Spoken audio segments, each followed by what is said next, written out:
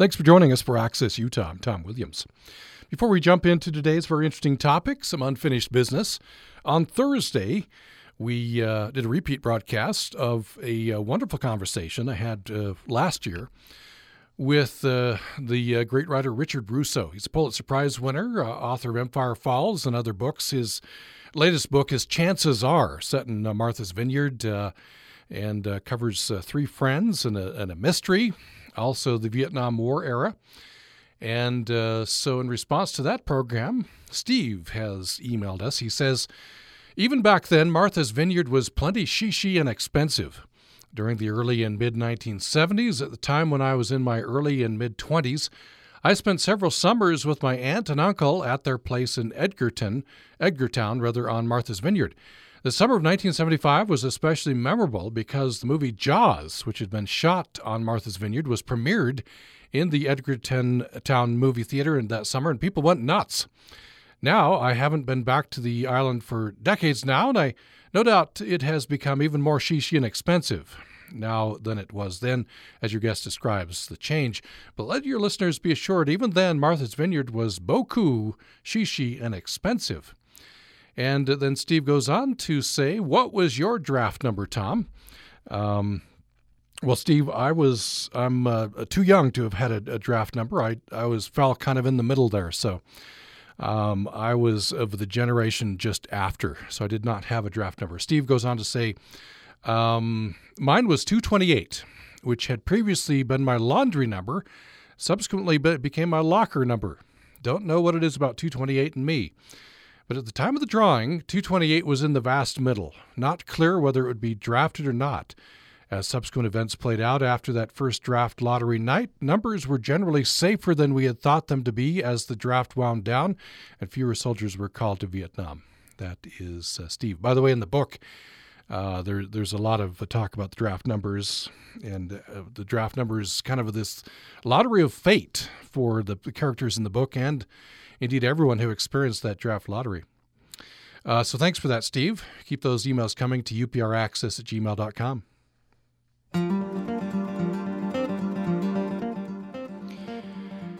This year marks the 157th anniversary of the largest massacre of Native Americans in the United States. Darren Parry, a relative of one of the survivors of the Bear River Massacre in 1863, has written a new book to document the story. Parry is chairman of the Northwestern Band of the Shoshone Nation. He grew up listening to his grandmother, May Timbimbu Parry, tell him the history of his people. When he went to school, the story he learned about Native Americans was very different. And he says it's important to him to share his grandmother's stories with a larger audience. Today on the program, Darren Parry joins me to talk about his book, The Bear River Massacre, A Shoshone History. Darren Parry, welcome to the program. Thank you, Tom. It's a pleasure to be with you this morning. Congratulations on the book. It's a lot of work, I imagine. Oh, my gosh. It took a few years, and it wasn't a full-time project, but it turned into one towards the end. So, yeah, very blessed to get through it. Let's put it that way. And it's not that long, so if you've taken the time to read it, there's a lot to it. So, well, before we jump into this very interesting story, which involves your grandmother, a great lady, and involves this very important history, just a few words about our silent drive. We canceled our regular pledge drive, member drive, because of the COVID-19 and everything. Aren't able to do a regular drive. We're doing what we call a silent drive, which means we're not covering over programming. We want to bring you all of the latest news. This is a very important time, and we're doing our best to bring you all this news. But we do still need your support. And so here's how you can support us. upr.org is the place to go, upr.org. To support all of this programming that you've come to rely on, including Access Utah. And Darren Parry, you have very generously made 5 of your books available for this purpose. Yes, I believe in your mission and NPR and Utah Public Radio, and so it's really important to me to give back to the community and help in some way. So, yeah, I'm just honored to be able to do it. Well, thank you so much. We appreciate that. So, Darren Parry's book, The Bear River Massacre, Shoshone History, is just out. Up to 5 of those, each for a pledge of $120. So if you can afford that, $120 goes to Utah Public Radio, supports the coverage that you've been hearing COVID-19 and all the rest of the coverage, just go to upr.org, and make that pledge. And you'll need to, because of the kind of the unusual circumstances, you'll need to write in your comments that you would like a copy of that book. The other thing is, we won't be able to get the book right out to you, but we'll get it out to as soon as we can, given the unusual circumstances. But again, upr.org to pledge your support, and thank you very much. So you have said, Darren Parry, that this is sort of unfinished business. This is, in some ways, the book your grandmother, I guess, would have written. Yeah, and I think, somebody asked me the other day, why did you write it? And that was an easy answer. It was something that my grandmother wanted to do her whole life, and being able to just sit at her feet for most of my youth, hear the stories that she told, and then be able to grow up in that environment really instilled in me a pride for my people.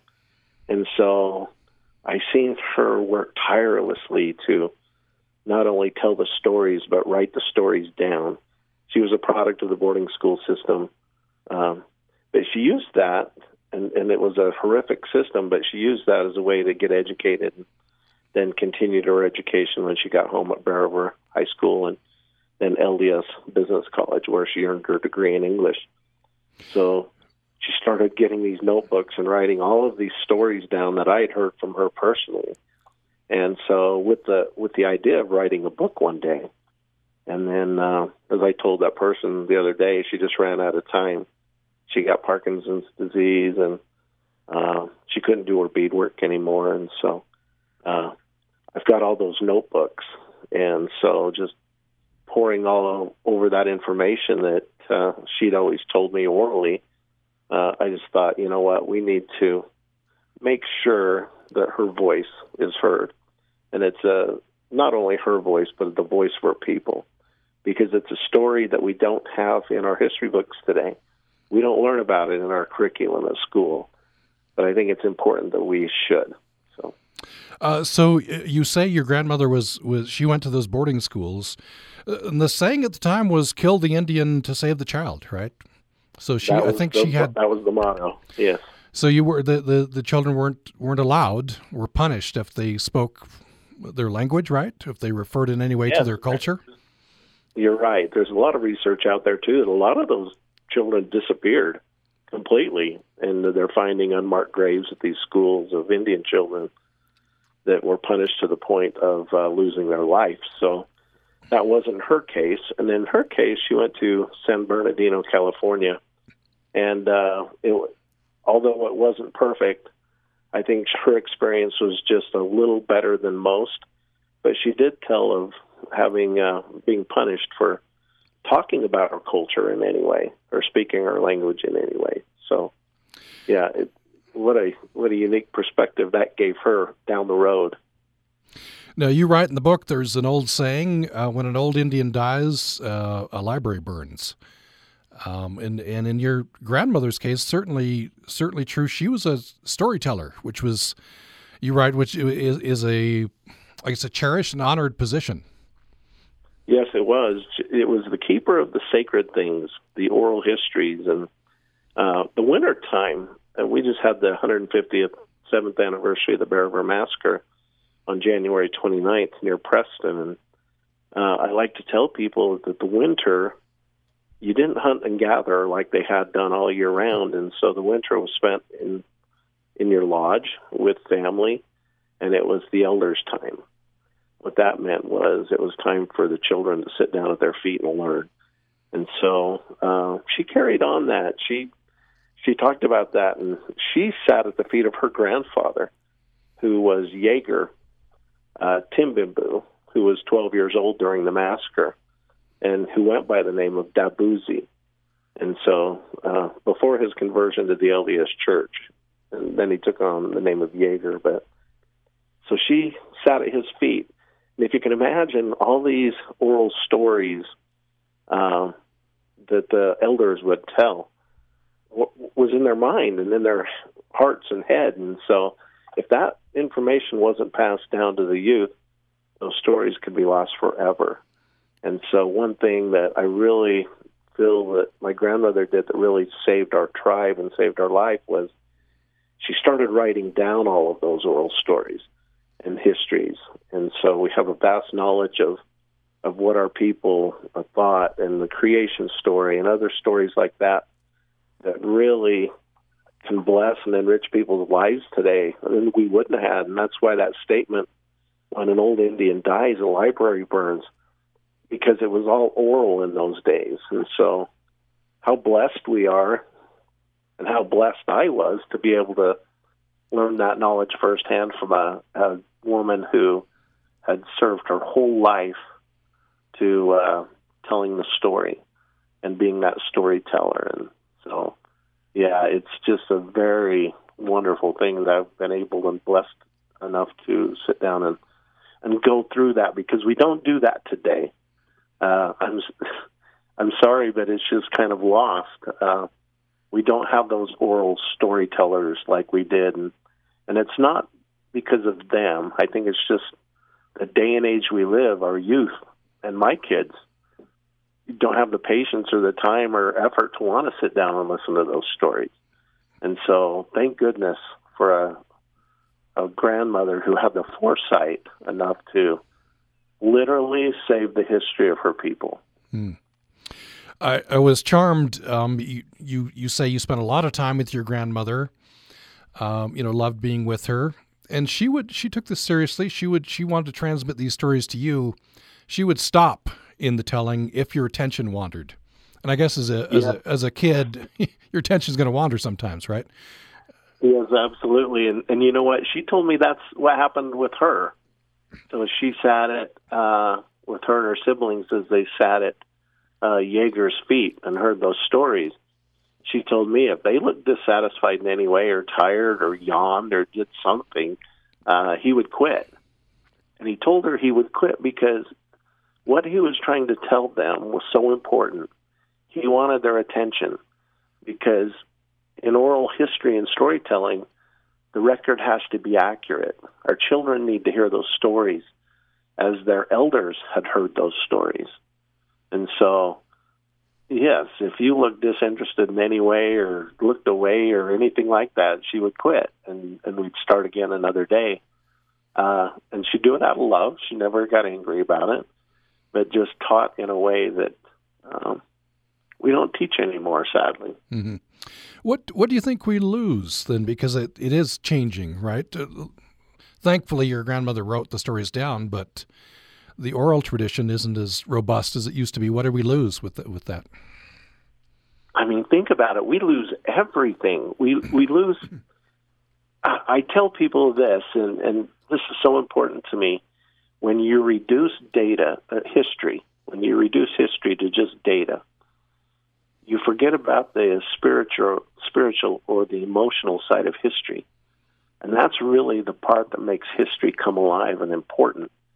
And so that's what you lose. You lose the ability to connect, and then history becomes boring because it's dates and facts and figures, and you don't get that spiritual or emotional connection that we all have, not just me. I mean, think about it. We all have grandparents. We all have older people in our lives that have lived a life that has been rich. We're going through something terrible today with this pandemic, but I am positive if you were to interview your grandparents and great-grandparents, the stories that they could tell about hardships would really probably touch you in a way that it was really hard to come close to in any other way. And so we went to a dinner before all this hit down, my wife and I, and we walked in and you could seat yourself at these tables, and she said, "Where would you like to sit?" And there were people already there. But I said, I picked out a table with older people. They were all elderly people. And she said, "Why do you want to sit there?" And I said, because the vast knowledge that they have in their minds and brains, and we will hear a conversation at that table that will enrich our lives forever. And so if people haven't done this now, if you have an older elder in your family And by elder, I mean our older people. Sit down and record them, talk to them, have them tell stories of what it was like when they were a child, what it was like to go through hardships, because the Shoshones certainly went through hardships. But I think all of them, to the person, would tell you that those hardships actually ended up being a blessing in their life in some way, because it allowed them to grow. And so that's what we're missing today when we lose out on that oral history telling and oral storytelling.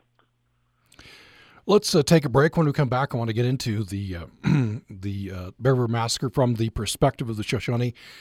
The book is The Bear River Massacre, Shoshone History. The author is Darren Parry. He is chairman of the Northwestern Band of the Shoshone Nation, and we'll have much more following this break. Programming on Utah Public Radio is made possible in part by our members and the Southern Utah Wilderness Alliance, a nonprofit organization dedicated to protecting Utah's Red Rock wilderness lands. Details on SUWA and protecting wild Utah are at suwa.org.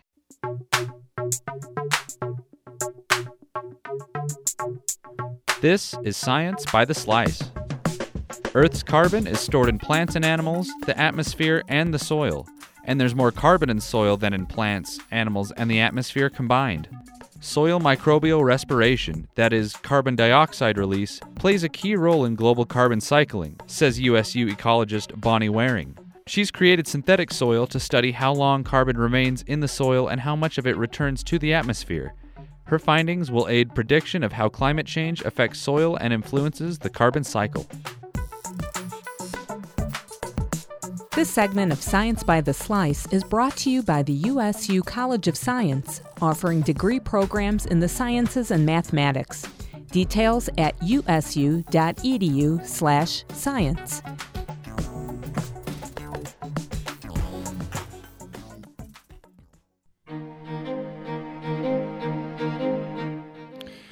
Thanks for listening to Access Utah. I'm Tom Williams. This year marks the 157th anniversary of the largest massacre of Native Americans in the United States.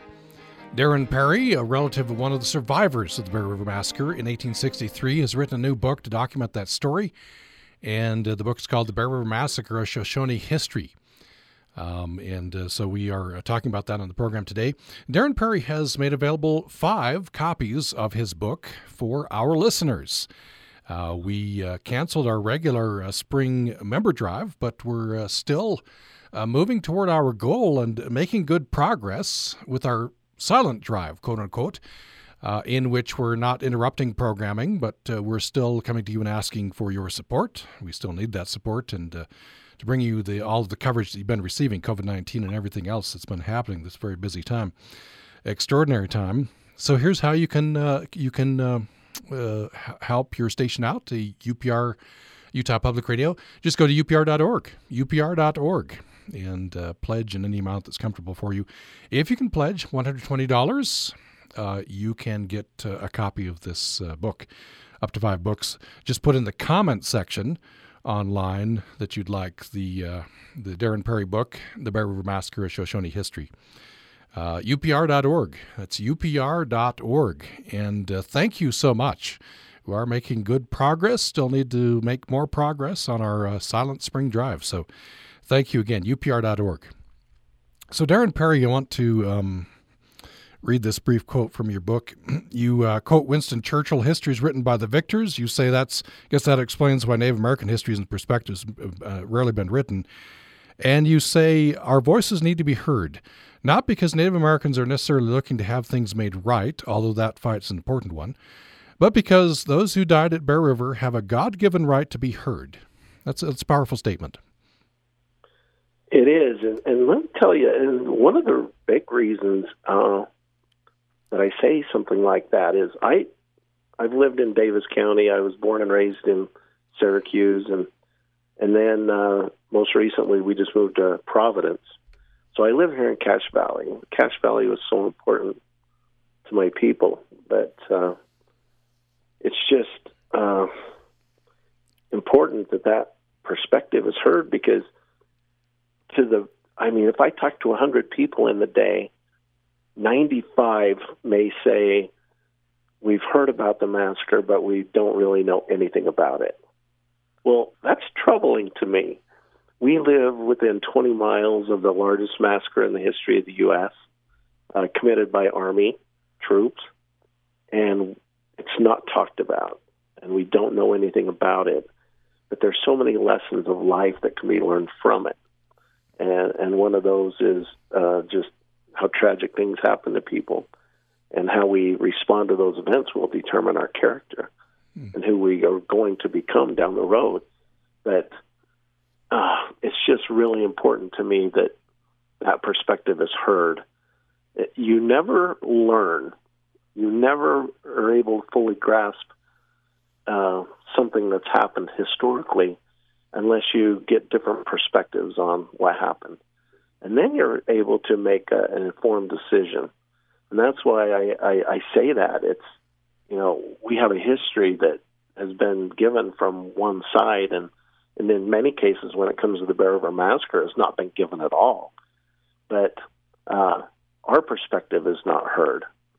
But even saying that, as important as that is, our perspective is our perspective. And so it's important that we learn from as many perspectives as we can get if we're going to make an informed decision on anything. And so that's kind of why I say that. So you set some context here. I wanted to do a little bit of context and get into the actual massacre. The Shoshone Nation was one of the largest, right? A lot of Shoshones in the area, sort of a pre-European encroachment and around the time of the Mountain Men. Yes, in fact, it extended east of Colorado and then all the way west to California. So that whole Great Basin area and other parts were dominated by the Shoshone Nation. But if you can imagine 70,000, it just was too hard to sustain life as a large group like that when you lived a hunter-gathering lifestyle. So most of those groups broke up in family clans and family groups. And so the group that I'm a part of, the Northwestern Band, were indigenous to the Salt Lake Valley. That would have been our southern border, all the way up to the Snake River in Pocatello, and then east into Nevada, and then east into Colorado and Wyoming, and west into Nevada. So that would have been our range and our gathering area. In fact, in the treaties of 1863 and 1868, the government ceded that area to the Northwestern Band as being where they were from. So, yeah, this is the heart. And so most of the quote-unquote white men, were passing through, right? Or then arrived the members of the Church of Jesus Christ of Latter-day Saints, the Mormons, and they aimed to settle.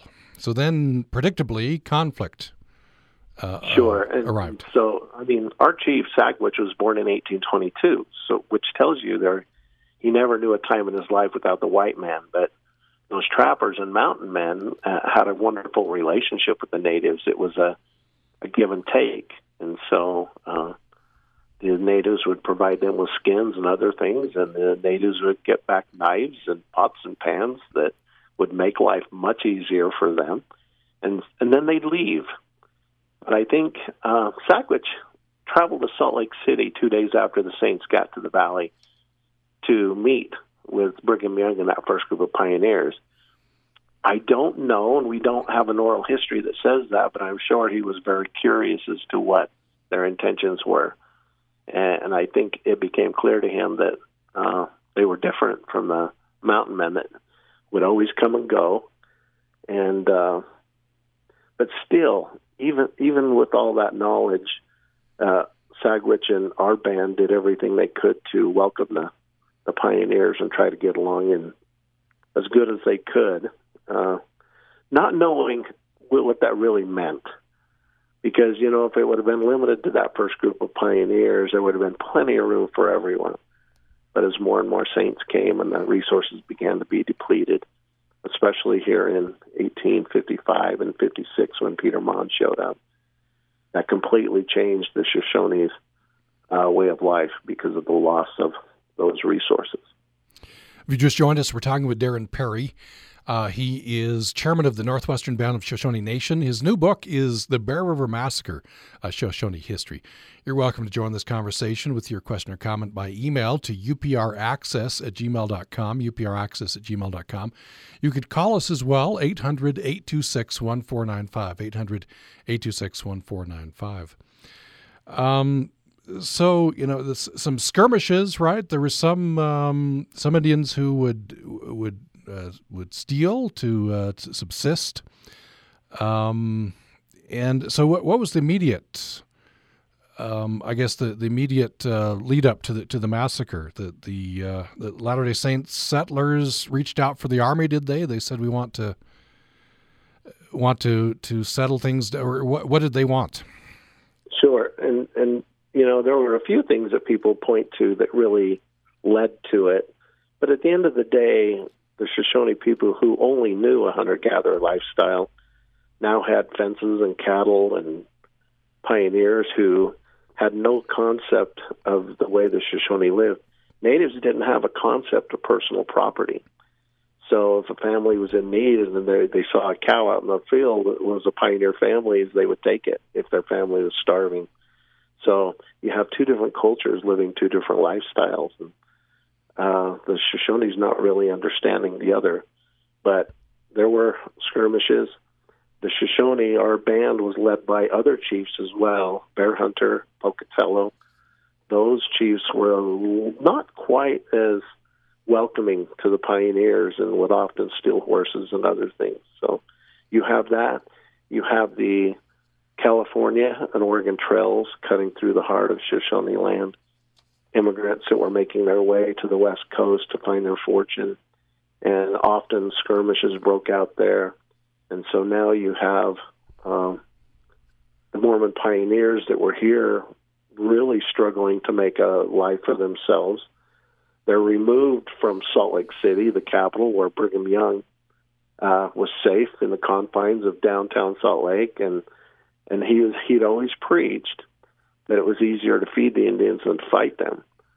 But he didn't have to live remotely, 80 miles away from Salt Lake City, out by yourself with your family, and having Indian depredations taking place. So letters began being written by the Saints to Salt Lake to somehow take care of the Indian problem. And I'm going to cut them a little slack here, and I don't think they envisioned a wholesale massacre of my people. The government at that time were moving natives around, the Trail of Tears and other things, and maybe they just wanted them to be moved out and gone away. But those letters found their way to a federal judge in Salt Lake who issued arrest warrants for Sagwitch, Bear Hunter, Pocatello, and Sandpitch. And so those arrest warrants made their way up to Camp Douglas, where Colonel Patrick Edward Connor and his California volunteers were stationed. And so that's what led to it. That's what got the Army in motion. And the Army were there to babysit the Mormons. They weren't happy. They hated the Mormons. And the Mormons didn't like them there either. But now they had a chance to fight. They'd signed up to fight in the Civil War, and were not stationed there. And so Connor made a few statements that he would go north, but he wasn't going to arrest anyone. He was going to kill every man, woman, and child. And then he said, I'm not going to deprive my men a little joy from Indian killing. So there was absolutely, we knew what his intent was before he left Salt Lake City. And so the Army was summoned and made their way north 4 days prior to January 29th and arrived at the bluff in the early morning hours of January 29th in 1863. And this is, if we live in northern Utah, you're probably familiar with this. You're driving past this site anyway, near Franklin, right? Yes, it's just north. It's just 2 miles north of Preston, Idaho today. Preston wouldn't have been there then, and Franklin would have been the closest LDS community. Mm-hmm. So this group of soldiers shows up. This is winter encampment, and then how does it proceed from there? Well, they were led by a famous Mormon scout named Porter Rockwell. He'd signed up in Salt Lake to lead the men. He knew where they were encamped, and he led them for $5. And so they showed up on the bluff just overlooking the massacre site today on the early morning hours of January 29th. And Sagwitch was up. He looked outside and surveyed the area. He saw a steaming mist, maybe just a mile to the south up on the bluff, and he really didn't realize what it was. And what he could see was the steam from the horses.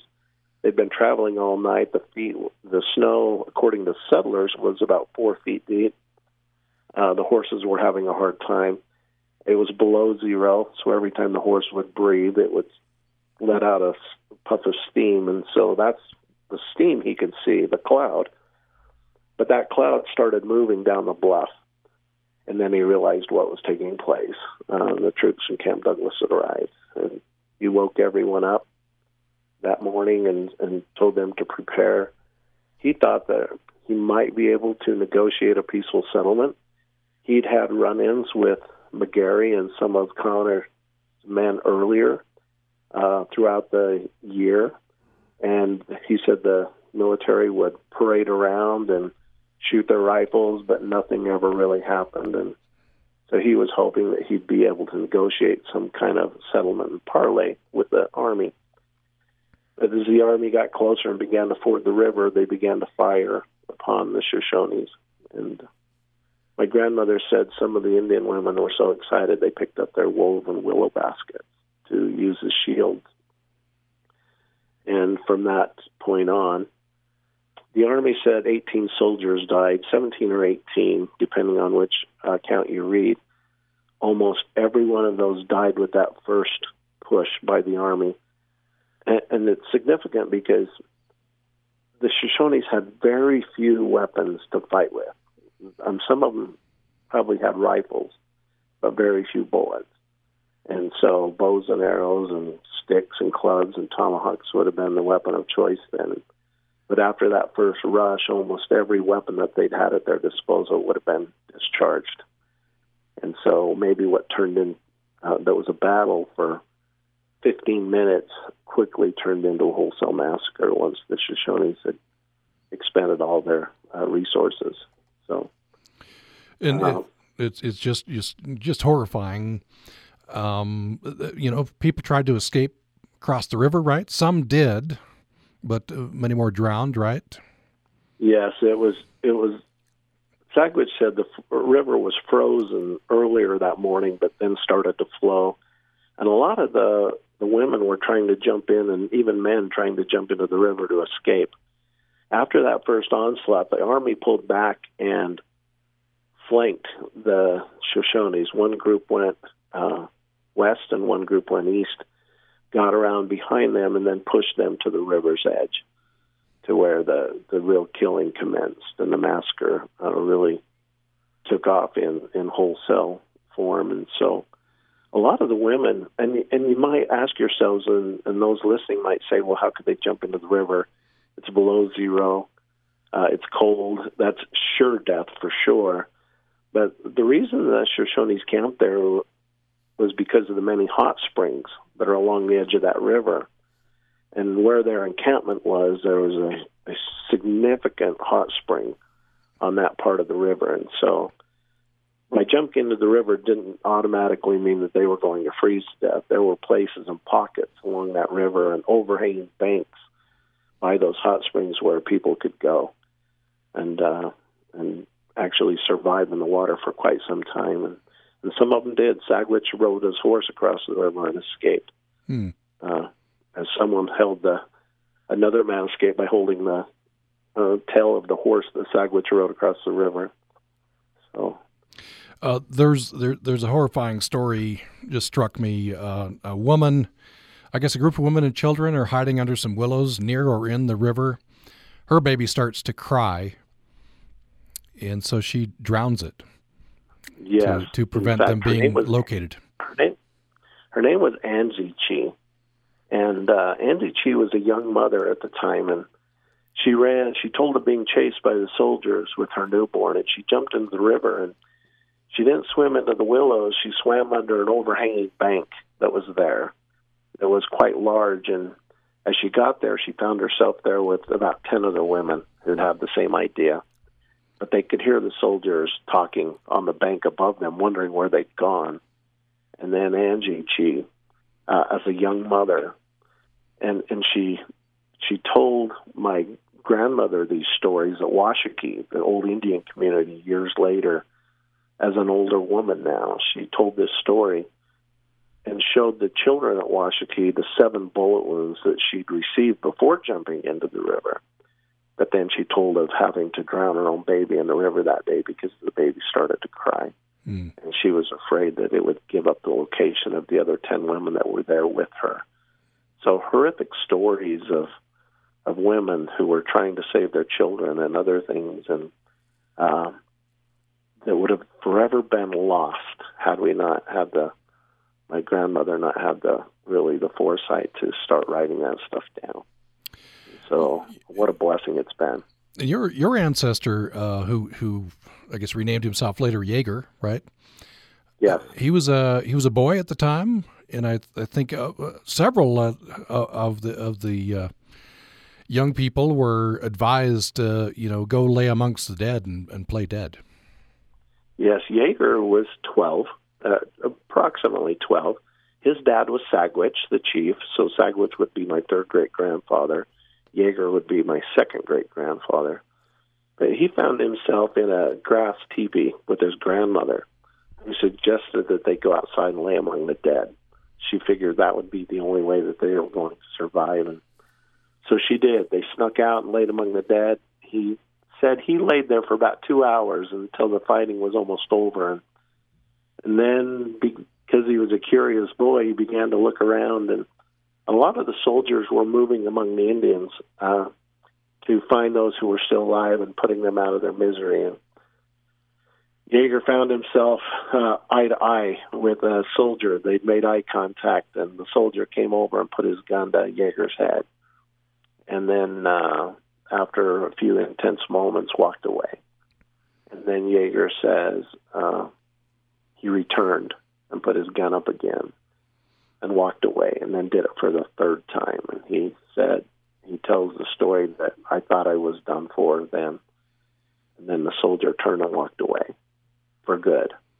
And my grandmother always told me, she always said, a power beyond our comprehension stopped that soldier from killing Jaeger so that the true story of the massacre could be written. And so I often think about that. I think about, what if Jaeger would have died? What if almost all of them would have died? We wouldn't know the stories. We wouldn't know where the massacre actually happened. Jaeger took my grandmother there all the time, and they'd sit on the bluff that overlooked the massacre, where we're going to build this interpretive center here down the road. And he would say, that's where the lodges were, and that's where I played dead, and that's where the soldiers flanked the people. And so because of his survival and because of the stories that he told, we now have a rich history that I think has blessed our tribe and other people who read the book, bless their lives forever, because it gives them a perspective that would have been lost had Jaeger not survived. Well, take another break. When we come back, maybe talk about this, the aftermath and what this means. But you think about it, this I didn't know this was the largest massacre of Native Americans in the United States. And, I'm living here in Cache Valley. I was familiar with Wounded Knee and Sand Creek, but not in vaguely aware of the Bear River Massacre. But well known, I guess, among the Shoshone people, right? Well known, and Sand Creek, I had 125, 130 Native Americans that died, and you don't want to get into the numbers because all of those massacres are horrific, but they pale in comparison with the amount. And I have after the break, I have a hunch on why we don't know more about it and why it's kind of been forgotten. But yeah, history's complicated for sure. Well, let's hold that. Yes, thank you for that excellent tease. That's you're a good radio person. So we'll keep the listeners on tenterhooks here. We're talking with Darren Parry, chairman of the Northwestern Band of the Shoshone Nation. He grew up listening to his grandmother, May Timbimbu Berry, tell him the history of his people. Then he went to school, and the story he learned about Native Americans was very different. And he's written a book, The Bear River Massacre, Shoshone History. We'll continue this conversation following this break. Support for Project Resilience programming on Utah Public Radio is brought to you in part by our members and USU Center for Persons with Disabilities, working to create healthy, inclusive communities through innovative research, service, technical assistance, and education. Information at cpd.usu.edu. Over the past several weeks, UPR and NPR have had to make significant changes to our production workflow while still serving listeners in new ways. You've heard this on the air, especially as our different programs and daily news and talk programs responded quickly to cover the coronavirus crisis. For example, Wait, Wait, Don't Tell Me is not planning any changes in the scheduling of new and repeated shows while under quarantine, but they have stopped recording in front of a live audience. So as a result, the show will sound different. No audience means no applause and laughs. So we're encouraging you to provide your own laughter or groans at home. And during this time, Wait Wait promises to maintain its standard level of quality, a good solid C+. We're proud to be partnering with you to keep us all informed, enriched, and entertained. And we encourage you to support Utah Public Radio by going to our website and contributing online at upr.org.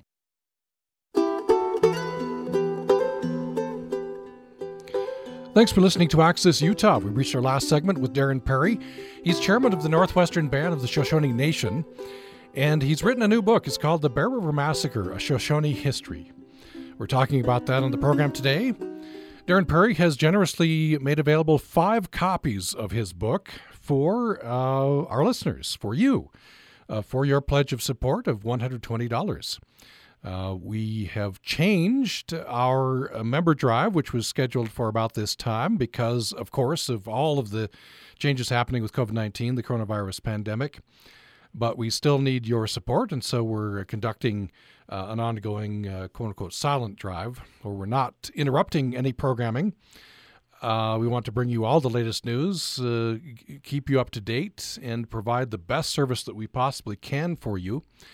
But we do want to let you know that we still need your support. And so fast and easy way that you can do that, hope that you will, just go to our website, upr.org. So we're not taking phone calls. We can't have volunteers in. In fact, Darren Parry would have been in studio with me, but COVID-19 social distancing, he's on the phone with us.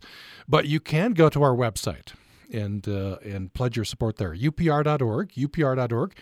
And if you'd like a copy of the book and can pledge $120, just in your comment section, indicate that you would like a copy of the book. We thank Darren Parry for his generosity there. upr.org. upr.org is the place to go. So, Darren Parry, you said before the break that you have a theory as to why perhaps the Bear River Massacre is not as well known. I do, and it's just follow me here for a second. The Saints were here, and while the Saints did not fire one shot and participate in the massacre in any way that way, they were absolutely the cause of the massacre. And so, look, I'm a 6th-generation Shoshone Latter-day Saint. I am one of the Saints. So, but they were absolutely the cause of the massacre by their presence.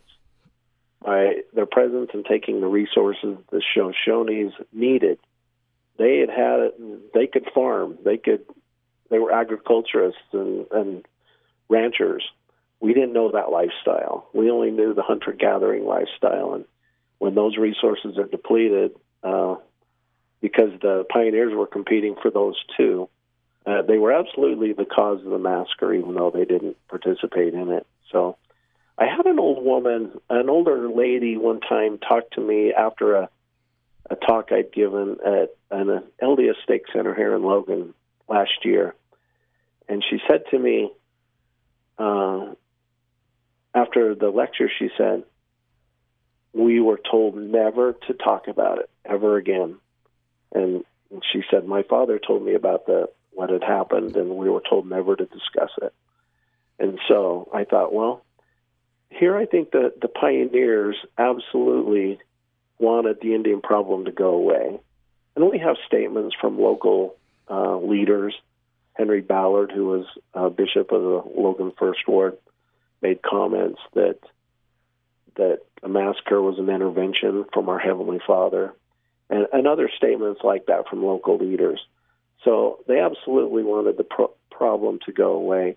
I don't think they envisioned a wholesale massacre and what they actually came about. There were a few settlers that were allowed to go there the day after the massacre, and what they wrote in their journals was just horrific. How bodies were 8 deep in some places. They counted more than 400 dead, 2/3 of them being women and children. So I don't think, when you make the statement, hey, take care of this problem, and then somebody takes care of it in a way that there's no way you would have signed off on, I think it becomes something that you just don't talk about from that point on. That and the Civil War was raging. The news of the day was back east in San Francisco. It just wasn't, it was the Wild West. And so things like that happened all the time in the Wild West. So not much news, I suppose, at the end of the day. We just have about 5 minutes left. I want to take a look at the different perspectives and then close with what this means to the Shoshone people. You quote historian David Lewis. He said, history doesn't always affirm us. Sometimes history challenges us to think about an uglier past than we would rather not have. But that's really the power and benefit of history. It connects us to the past. It connects us to our humanity and our inhumanity. And it offers us a way to move forward to a new relationship. That is the 21st century relationship based on respect. Respect for truth and what happened in that past moment. That's when you get to the possibility for reconciliation. So I wonder, you do in the book, you compare and contrast there's a 1932 plaque, which is it still up there off the highway? It is. And so the people of Franklin County erected a monument there in 1932. The first plaque in 32 talks about the number of killed. See, Connor always put the number around 235 because he only counted the men. And he didn't even count the men. He called them bucks. So he didn't even acknowledge them as being human. So that's why the number over his history has been such a low number. 20 years after the 32 plaque, though, the Daughters of Utah Pioneers put up a different plaque that talked about the brave soldiers and the wonderful pioneer women who took care of them after the massacre. And so that's the narrative that is at the monument today. It's a monument meant to remember what happened that day, but lost in that whole thing with those two plaques is the narrative of my people. We're absent from it. And so, but good news, the local leader, the national chairman, woman from the DUP, has agreed to take that plaque down and has agreed to put up a new plaque that tells more of the history of really what happened that day. And I just learned that a couple of weeks ago. So I think they're acknowledging that, hey, some of the things that we celebrated and wrote about back then weren't that accurate. Now that we know more, they're just trying to make it right, and I applaud them for that. And there's going to be an interpretive center, right? The Shoshone Nation is going to put something up there? Yes. 2 years ago, we were blessed to raise $2 million to purchase all of the Bear River Massacre site. And I think over all this time, we've been able to purchase about just short of 700 acres of that sacred land. None of the bodies were buried. They're still under the surface. And so I have been on a fundraising campaign the last year and a half to raise an additional $6 million to build a beautiful interpretive center on the site that tells the story, all of the story, from the coming of the pioneers to the aftermath and what happened after, and even 10 years after that. And a lot of the survivors ended up joining the LDS Church. But it's all history, and it's all important, and it all comes together in this wonderful book that I wrote. and just telling the story from our unique perspective. So, we're just really blessed to be a part of it. I'm still raising money. I'm about halfway there. And so, we're just continuing to plow on. One correction I wanted to make, and I'm sorry I didn't talk to you about this before. I stepped down as chairman last week.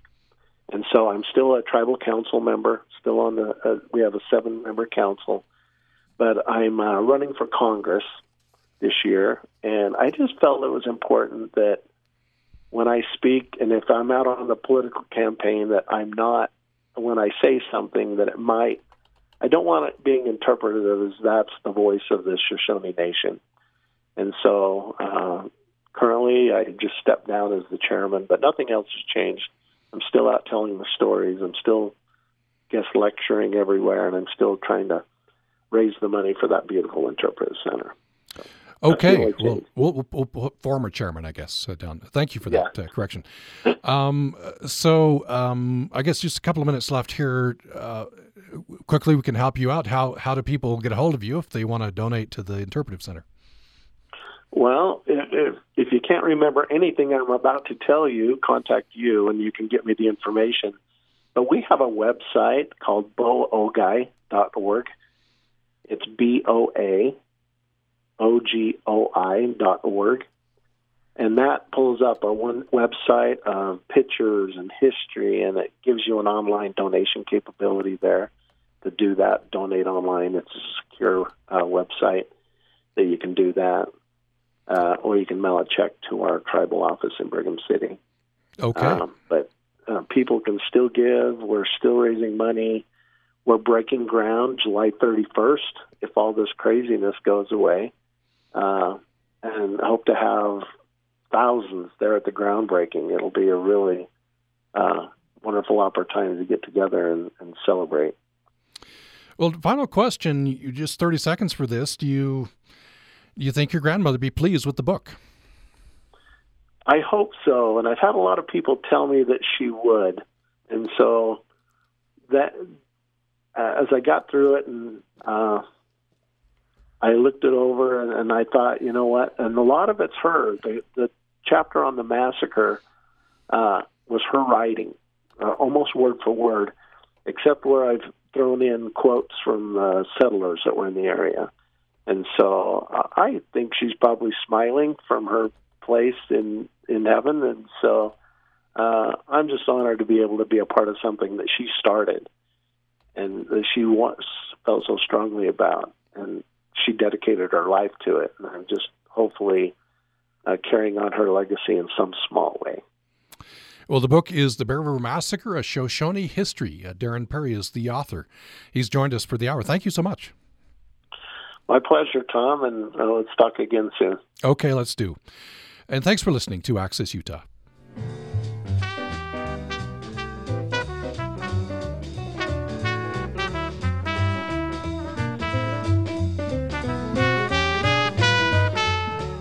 You're listening to Utah Public Radio, a statewide service of Utah State University and the College of Humanities and Social Sciences. KUSR Logan, KUSK Vernal, KUSL Richfield, KUST Moab, KCEU Price, KUSU-FM Logan, and also heard at upr.org. In these unprecedented times, Utah Public Radio and NPR's commitment to you is unchanged. We're reporting the news and keeping you connected to your community and the world. Your donations keep us going. Commit to trustworthy news by making a donation. Visit upr.org.